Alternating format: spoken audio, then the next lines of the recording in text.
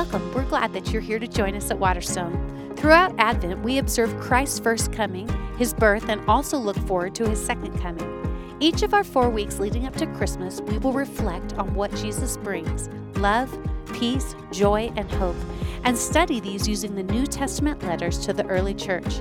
This will be a fitting conclusion to our year-long journey through the Bible, which we've called Love This Book. We are looking forward to celebrating Advent and would enjoy even more if you were able to attend one of our services in person. We invite you to go to waterstonechurch.org to RSVP for a weekend service time on Saturday evening or Sunday morning. Well, good morning. It's good to be together, even though we're not all at the same place. Some in the worship center, some in the hubs, many of you at home. But we're still together in spirit, so it's great.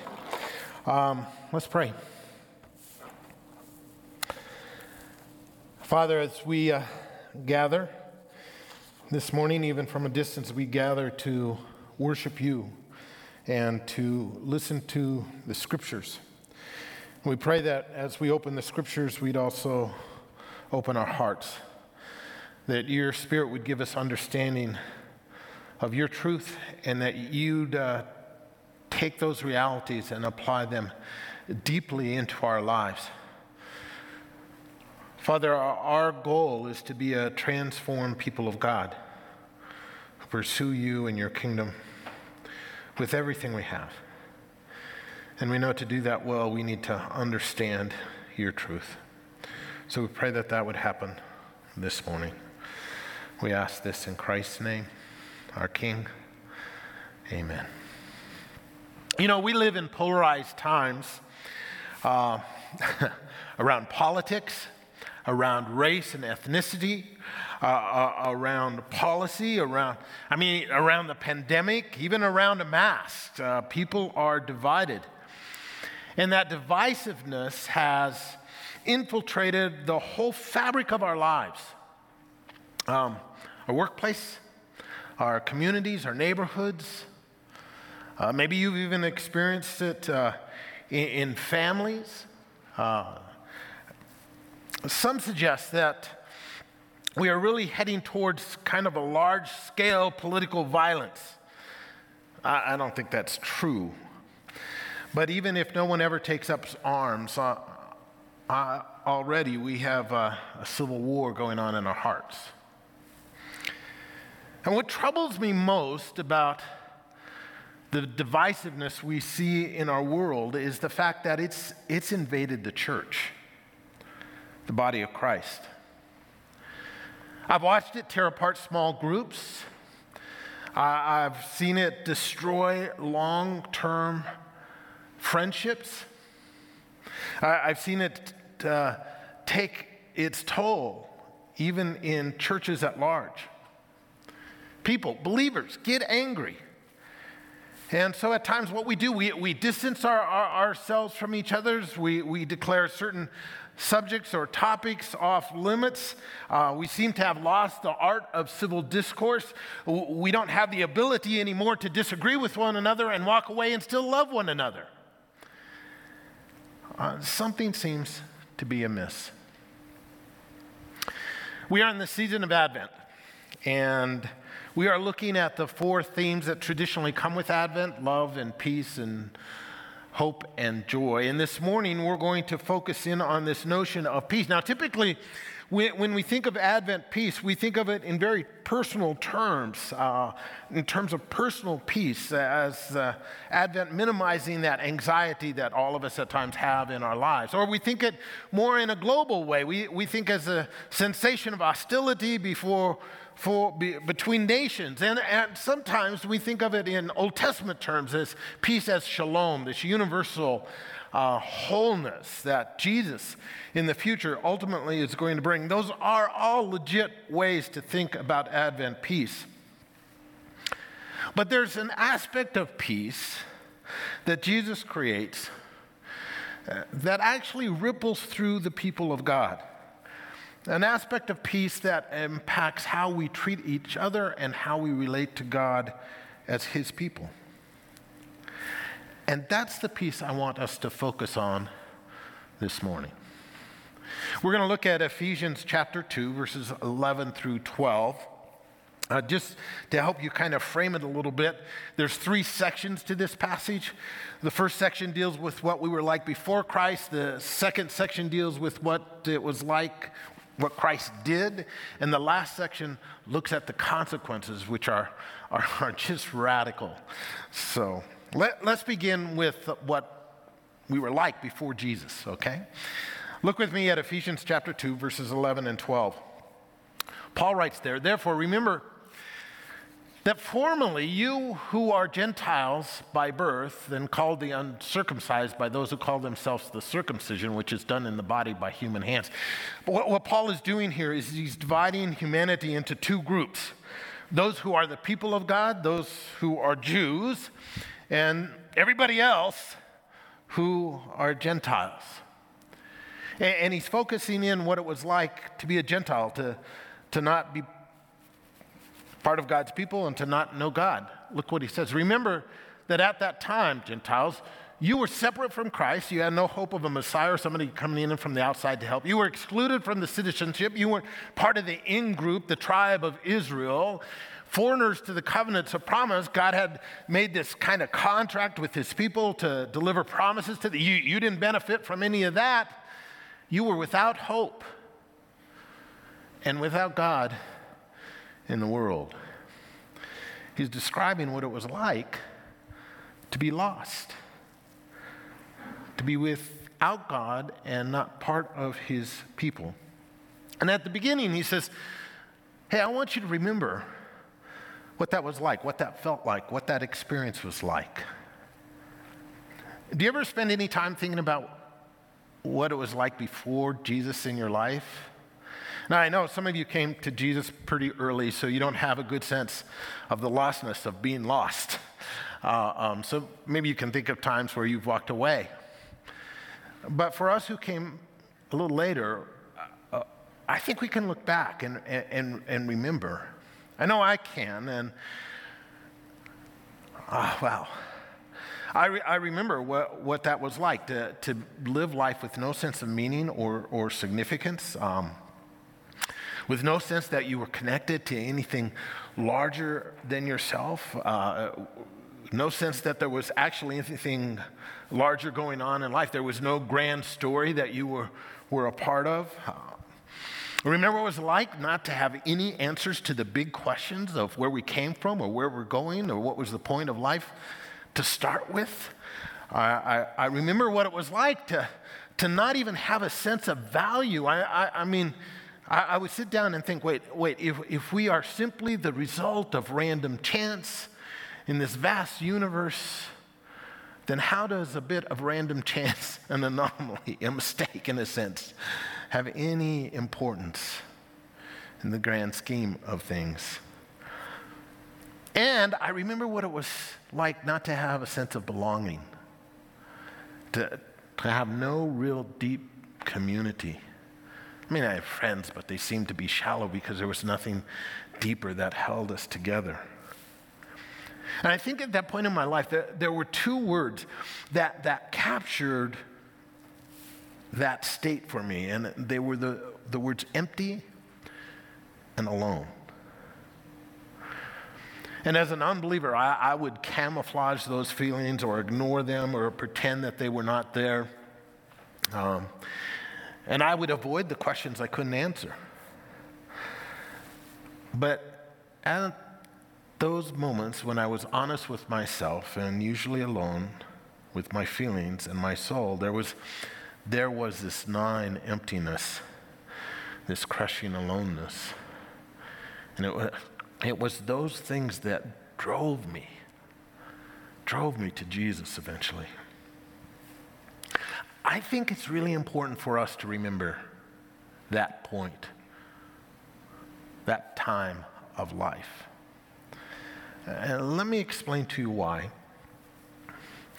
One of the things I've discovered as I get older is that life takes its toll on you.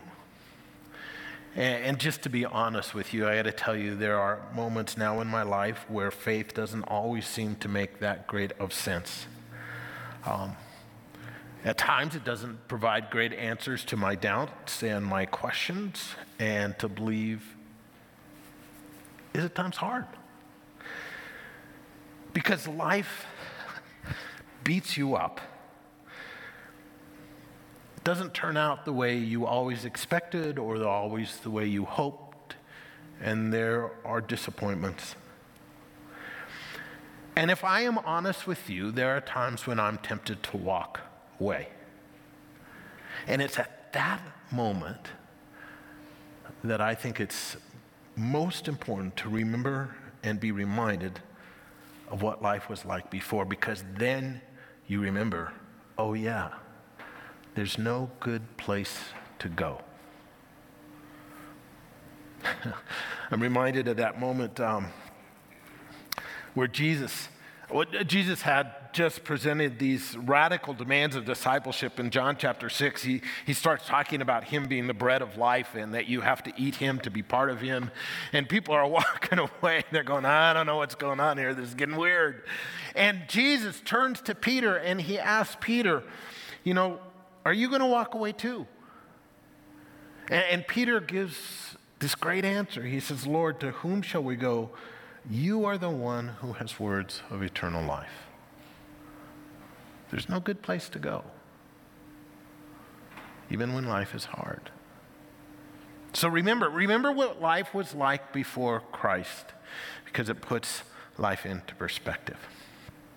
And then you realize that Jesus has changed all that, right? In verse 13, he begins talking about that. He says, but now, in Christ Jesus, you who once were far away have been brought near by the blood of Christ. For he himself is our peace, who has made the two groups, remember Jew and Gentile, one, and has destroyed the barrier, the dividing wall of hostility, by setting aside in his flesh the law with its commands and regulations. His purpose was to create in himself one new humanity out of the two, thus making peace, and in one body to reconcile both of them to God. In this passage, Paul is talking about Jesus creating peace on a horizontal level between Jew and Gentile, and also on a vertical level. Let's talk about that horizontal level first. And to really understand what's going on in this passage, you have to understand the depth of the hostility that existed between the Jews and the Gentiles. And you can step back and ask, why did the Jews hate the Gentiles and why did the Gentiles hate the Jews? And I think it's pretty simple. The Jews thought they were God's chosen people. They were God's chosen people. They thought they were special. And everybody around them thought they were special. That doesn't go over well. And they looked at everybody else as, oh, you're not the chosen ones, right? And the Gentiles looked at the Jews, and the antipathy was mutual. They hated each other. And that was one of the greatest divisions in the ancient world, and it was one of the greatest threats to the early church, that division between Jew and Gentile would tear the church apart. And that's why Paul is going after it here. I mean, their attitude towards each other was really, really bad. I mean, the Jews believed God had created the Gentiles for one purpose, and that was to fuel the fires of hell. I mean, in their law, it wasn't lawful for a Jew to help a Gentile woman deliver a baby if she was pregnant, because that would simply bring another Gentile into the world. If a Jew and a Gentile married each other, the Jews would hold a funeral for the girl or the boy who entered into that marriage with a Gentile, because it was death. I mean, they hated each other. I was in Jerusalem years ago for a class, and we were touring different spots. We went to the Wailing Wall, and there's a picture of it here. This is the place where the Jews would go to pray, and it's on the side of the temple. And you can see there's a little grotto that you can go in back there. And I had gone into that grotto. And there's actually an archaeological dig, and you can see the lower part of the wall. And I was looking around, and there's some ancient documents. And there was a number of Hasidic Jews, you know, the guys who wear the hats and the ringlets and the beards. And one of them, who was young, about 21, 22 years of age, came up to me and started talking to me and explaining things, and we were having this great discussion because I had all these questions, and it was really fun. And all of a sudden, an older Hasidic Jew came up to him and started to ream him out, pointing his finger at him, pointing his finger at me. It was in Hebrew, so I didn't understand any of what was going on, but I did understand. I captured one word, and it was the word goy. Goy, goy, goy. And suddenly the young guy, when the guy got done, just turned away and walked off. Didn't say a word to me. And I thought, what the heck just happened? And then I thought about it, and I realized the young kid thought I was a Jew. I don't know why. The older guy realized I wasn't. And he was saying, you don't talk to a Gentile. You don't explain things to a Gentile. What's wrong with you? And part of me found that kind of amusing. And part of me found that incredibly infuriating. To have that feeling that you're second class, that you're not even worth being talked to. I mean, this division was incredibly significant. In fact, the division between the Jew and Gentile was even symbolized in the temple, and Paul is alluding to that in this passage. If we can get a picture up of the temple here. If you looked at the temple, the center part was the Holy of Holies. That's the tall place in there, the temple proper.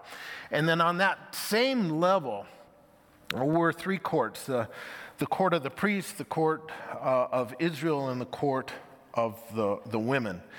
And if you were Jewish and you fit into those categories, you could go there. And then you'd go down about 5 steps, and you'd encounter that wall that is around the whole thing. And then you'd come out through that wall and down, and you'd see that wall around the outside. Outside of that wall is known as the court of the Gentiles. And if you were a Gentile, you could not go any further into the temple area than that wall. And this was a serious thing. They posted warnings, no trespassing signs. And archaeologists have found some of these warnings. But let me read to you what the warning said. It said, no foreigners may enter within the barrier and enclosure around the temple. Anyone who is caught doing so will have himself to blame for their ensuing death. That wall became a symbol, a metaphor for how the Gentiles were treated and how they were seen. They were seen as foreigners and separated, aliens, second class, no hope, separated from God and his people. And you know, the Jews saw the Gentiles as enemies. Now, can I step back just for a minute, just to make an observation and a bit of application? The Jews, the descendants of Abraham, were given a mission. They were chosen as God's people not simply to be the recipients of his special love, but they were chosen as God's people to be a light to the rest of the world, to be a light to the Gentiles. Go back to Genesis chapter 12. They were chosen as a people for a task to reach the world. And the problem is they had forgotten, lost that sense of vision, that sense of mission. And their relationship with God simply became about them and preserving their identity. So rather than seeing the Gentiles as the mission and the prize, made them into the enemy. Now look, sometimes the same thing happens to us. I mean, in a sense, from a biblical perspective, there is only really one way to divide the world, and it's between those who believe and those who do not believe yet, right? But when we make that distinction, we need to be very careful not to make the same error the Jews did. Being in Christ does not make us better, does not make us more superior, does not make us even more loved. But what happens in the church, we sometimes see those of us inside as us, our friends, and we begin to see those outside as them. And suddenly we begin to mark them as the enemy. Folks, people outside the church are not the enemy, they're the prize. We are part of a cosmic battle. The prize is the lives and the minds of the lost. But sometimes rather than seeing them as the prize, we see them as the adversary. But folks, they're not the adversary. The adversary is Satan, not those who do not believe. Those who do not believe are simply blinded by the enemy. And we hurt ourselves and our cause when we make them the bad guys. You say, but we don't like the way they live. We don't like what they value. We don't like how they behave. We don't like their,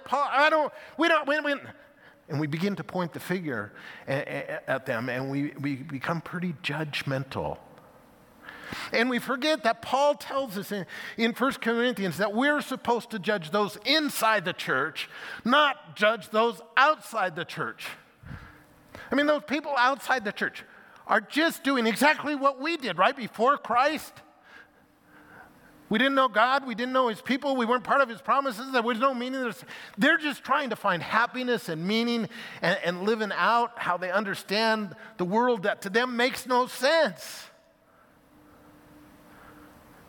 What we want to do is hold them up to our standards and say, well, you don't live like we think you should live. No, they're living exactly like we did before we knew Jesus.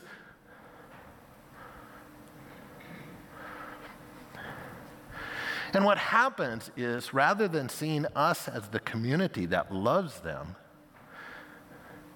that wants them to know Jesus, is reaching out to them, they see us as the community that judges them.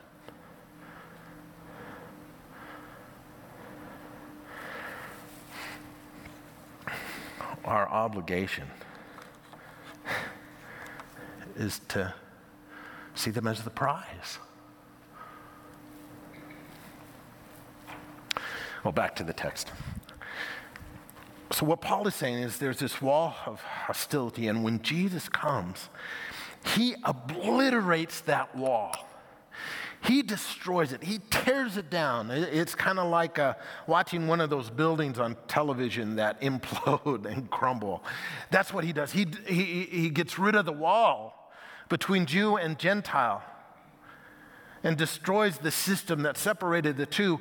And the text says that out of the two, he creates, this great phrase, a new humanity. Verse 16 says his purpose was to create in himself, one new humanity out of the two, Jew and Gentile, making peace. Now, this is fascinating. He does that. He destroys the dividing wall between Jew and Gentile first and kind of encircles them both in this new humanity, this new community in him. And then he reconciles both together to God. And that's the vertical piece. Reconcile means to restore relationship, and it says in the text that he gives us access. And the word he uses there for access is a word that describes being allowed to come into the presence of royalty. So together, Jew and Gentile are the new humanity, and they're giving access to God, who is now their king. Now, Paul is writing this because he's going after the division that is creeping into the church. And his point is that the church is called to be this new community where there are no walls, no barriers between us and them, no distinctions. There's differences, but no distinctions of value, no segregation, no discrimination. He gets very explicit with this in Galatians chapter 3, verse 28. He says there is neither Jew nor Greek, Jew or Gentile. That's gone.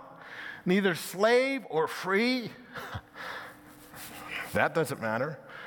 male nor female, no distinction on gender, for you are all one in Christ. Because that's what the church is called to be. There are all kinds of us and them distinctions in the world. And the struggle is that they tend to creep into the church, right?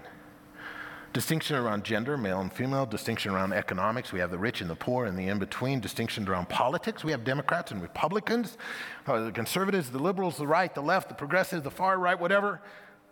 Distinctions around race, black, white, yellow, brown, or whatever color will do, around heritage and nationality, the Italians and the English and the Polish and the Scandinavian, social class, some upper class, you're lower class, and education, we're college educated, we're not educated, we're high, whatever. And those get reflected in churches. We have black churches, and we have white churches, and we have Hispanic churches, and we have Korean churches, and then Japanese churches, and Chinese churches.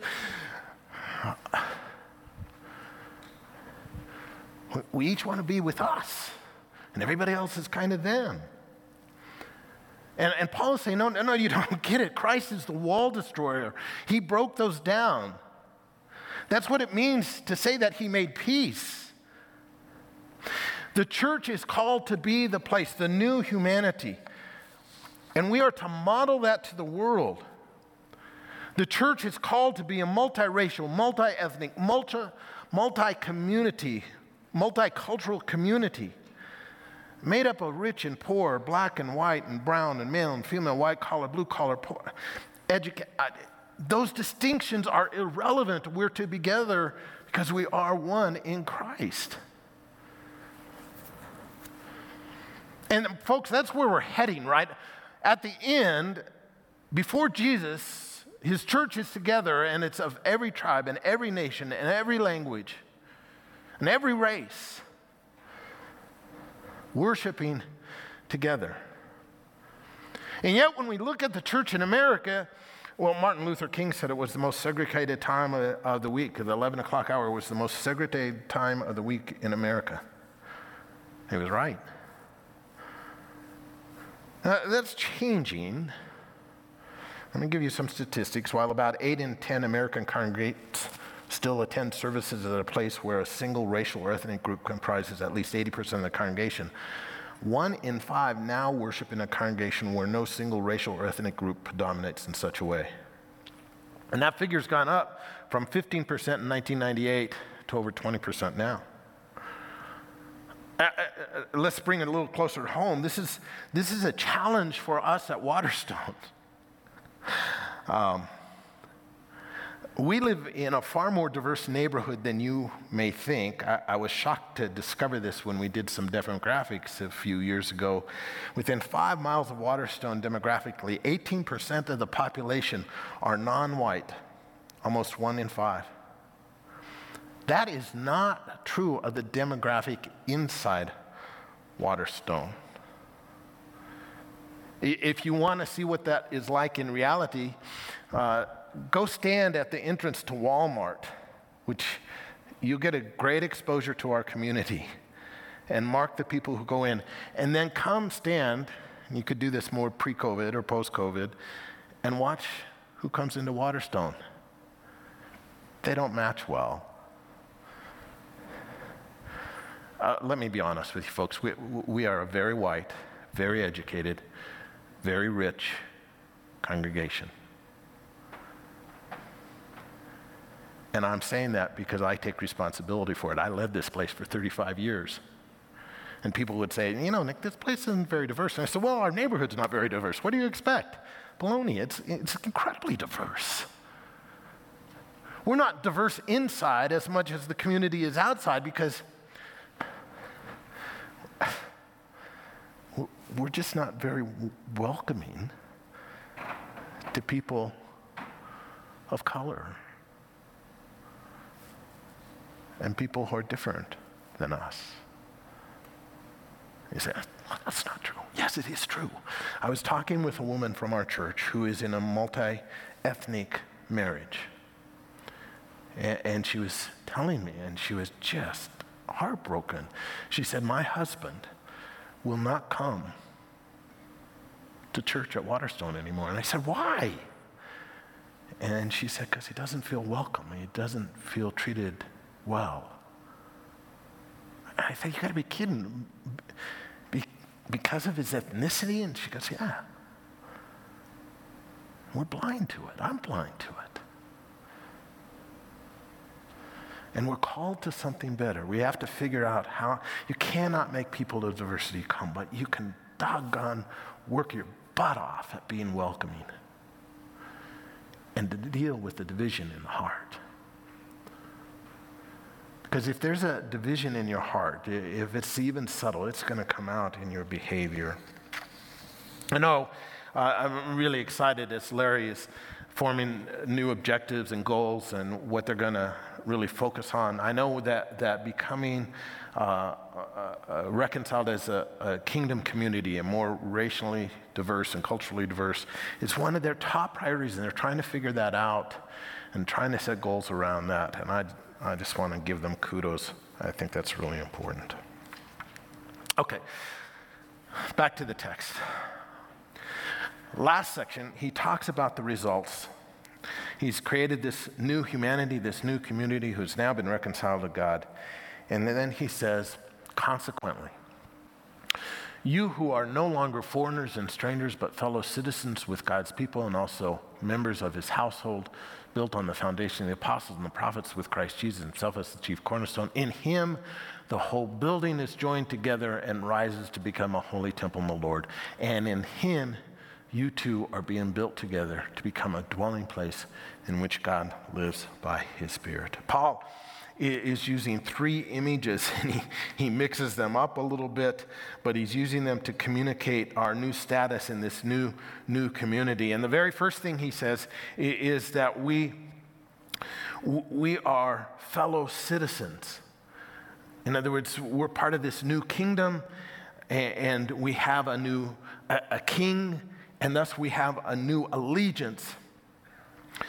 And the connection that we have with each other in this new community is not based on our common affinity to each other, but is based on our common allegiance to Jesus.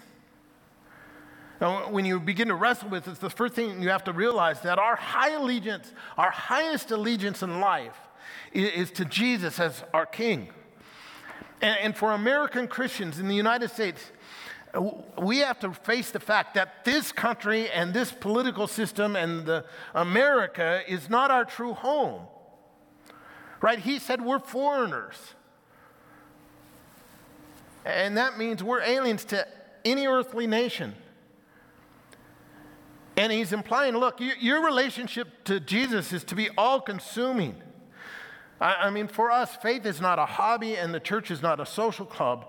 Our Savior is not a political party or a political leader. Our hope and loyalty is to Jesus, and that's the foundation of our identity, and that's the citizenship that matters for all time. And we can love our country, and I think the United States is a great place. I'm glad I live here, and I want to be patriotic, but it pales totally in comparison to allegiance to Jesus. Because my citizenship, your citizenship is in heaven. We're part of his kingdom. Now, typically, the depth of my relationship with someone is based on how we communicate, or our common interests, or our common activities, or a common place in life, or our affinity. We hang out with people who are just like us. But in the new community, we're called to transcend that, right? In fact, our relational connection between each other on that level doesn't really matter, because ultimately what matters is our connection to Jesus. And our connection to Jesus, our allegiance to him, transcends everything else. And I think the fact that we've missed this is become part of the reason for our divisions in the church. We think our unity is to be based on our shared perspectives and convictions and shared theology and our shared political position or cultural background or our economics, and that's not true at all. Our unity is not based on any of that. All right, I mean, there's some doctrinal things a few doctrinal things that put us in relationship with Jesus. So ultimately, our unity is based on our allegiance to Him. And if we grab a hold of that, then we can disagree and wrestle and discuss and still love each other because we love each other because of Jesus. I haven't done this well all my life, but one relationship I've done it well. I have a 30-plus year relationship with Jim. Jim is older than me. We're from different backgrounds, different educational experiences. And on a lot of things, we couldn't disagree on more, especially on politics. You would think we'd avoid the subject. We don't. We talk about it. I give him a hard time for how he votes. He gives me a hard time for how I vote. We try to listen to each other respectively. On occasion, it gets passionate. We argue about things. We at times have yelled at each other. But our affinity or a common perspective or a common conviction about a political ideology is not the basis of our relationship. I need Jim in my life to speak into my thinking, and he needs me. And I like to think that over time I've moved him a bit. And he likes to think over time he's moved me a bit. And probably both of us are right. But that's never gotten in the way of our relationship because it's based on a common love of Jesus as King. And we can fight like cats and dogs and at the end hug each other and love each other.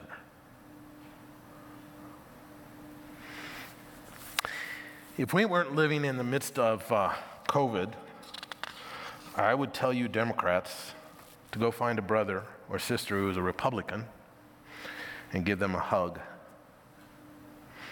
And I would tell you Republicans to go find a brother or sister who's a Democrat, and there's a lot of them, and give them a hug. And if you cannot imagine yourself doing that, or you don't know anyone who would fit the other category, then might I suggest something is amiss in your faith?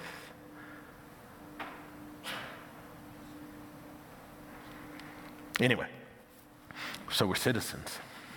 Second metaphor is that we are now members of this household. Now, when we think of household, we think of family, and we think the linkage is DNA, but the Greek word here is oikos, and oikos speaks to a household, people who live together. So you'd have mother, father, kids, extended family, but you'd have servants and you'd have concubines and you'd have sojourners and people who lived in the same compound. And the notion of the household is that a household does life together.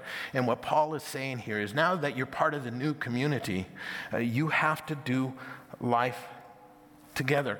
You know, because we've been impacted so much by the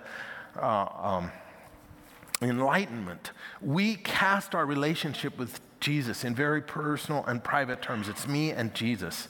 And here's the truth, folks. You can look at all the if anyone, passages in the Gospels, and you can understand that you're invited into a relationship with Jesus often on an individual level. But then when you get to the epistles, you discover that even though you're invited in individually, you're called to live out that relationship in community.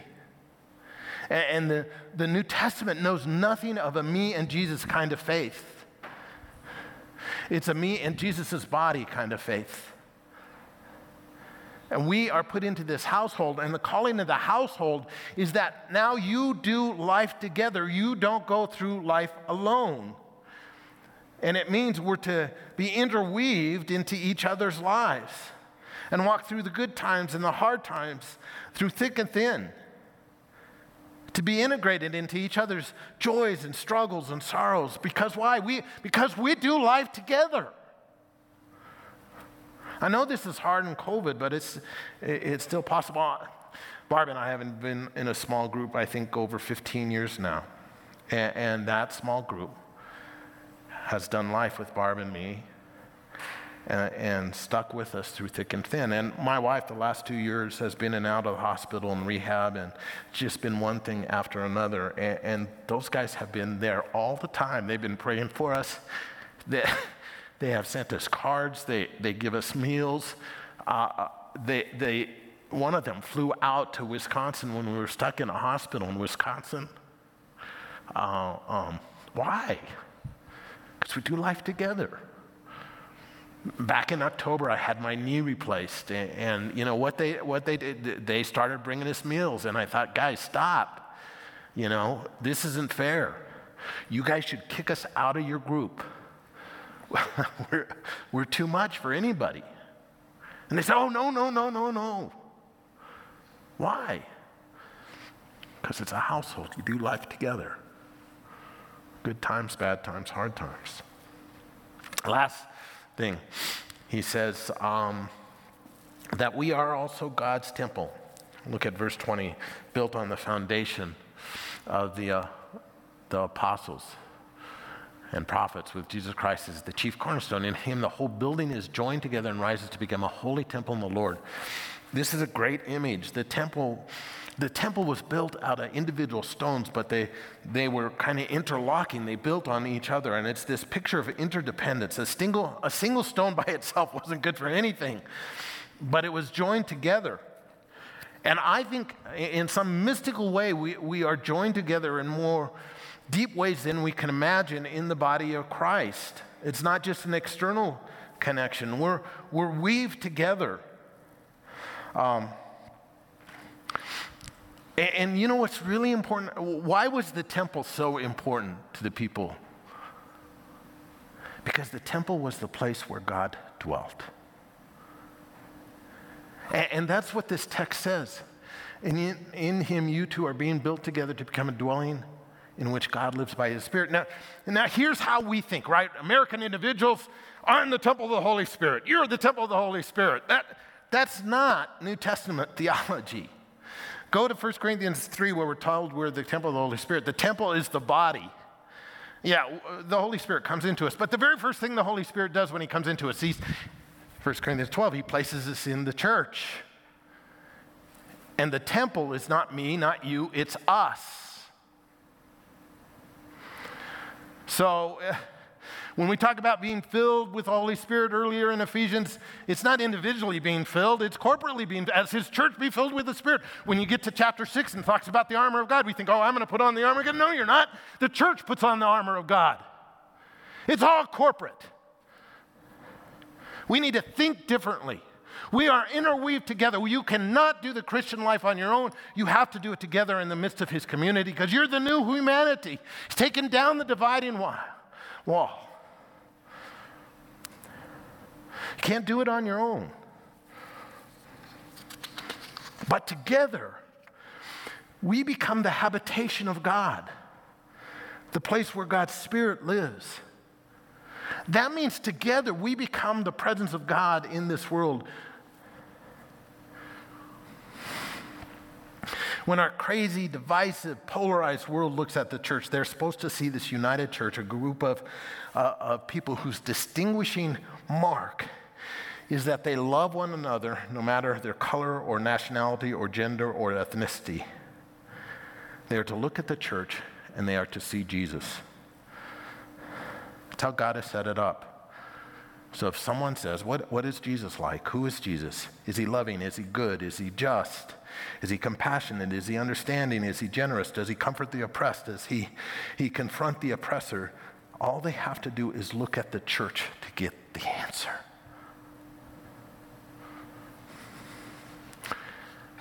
Let us be that kind of church.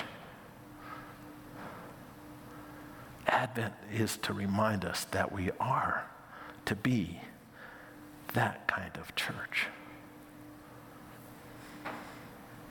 I want to end this morning by us sharing in communion together, the Lord's Supper.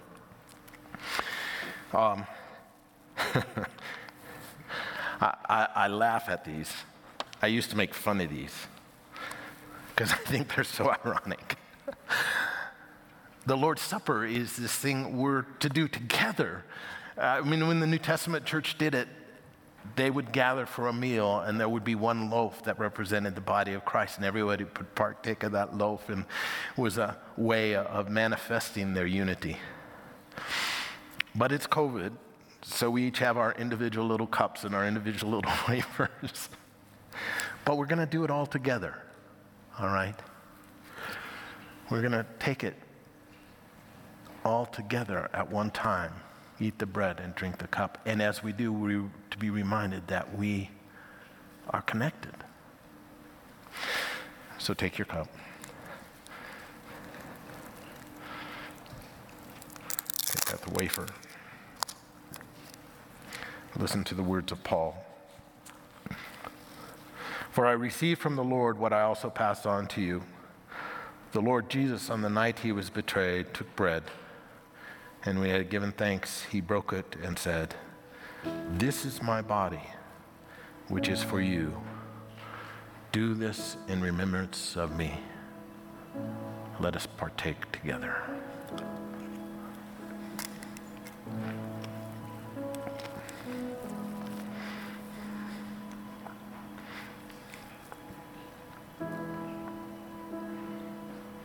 In the same way, after supper, he took the cup, saying, "This cup is the new covenant in my blood. Do this whenever you drink it in remembrance of me." Let us partake of the cup together.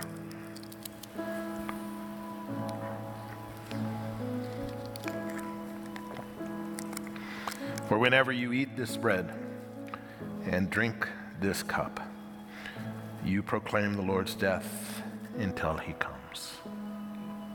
Let's pray. Father God, we thank you for the gift of Jesus, who is our King, to whom we give our loyalty and our allegiance. Father, this morning as we've marked our unity by celebrating the Lord's Supper together, partaking of your blood and your body, we are reminded that we are one. Father, honestly, sometimes we don't live that out very well, but we want to. We want Waterstone just to be a great model, a great habitation of God, so that when people look at us, they see the richness of your body, the diversity, the love, the passion for justice and generosity and the compassion. Father, make us that kind of church because you've made us that kind of people. Fill us together with your Spirit, Lord, and together transform us into the people of God. Amen.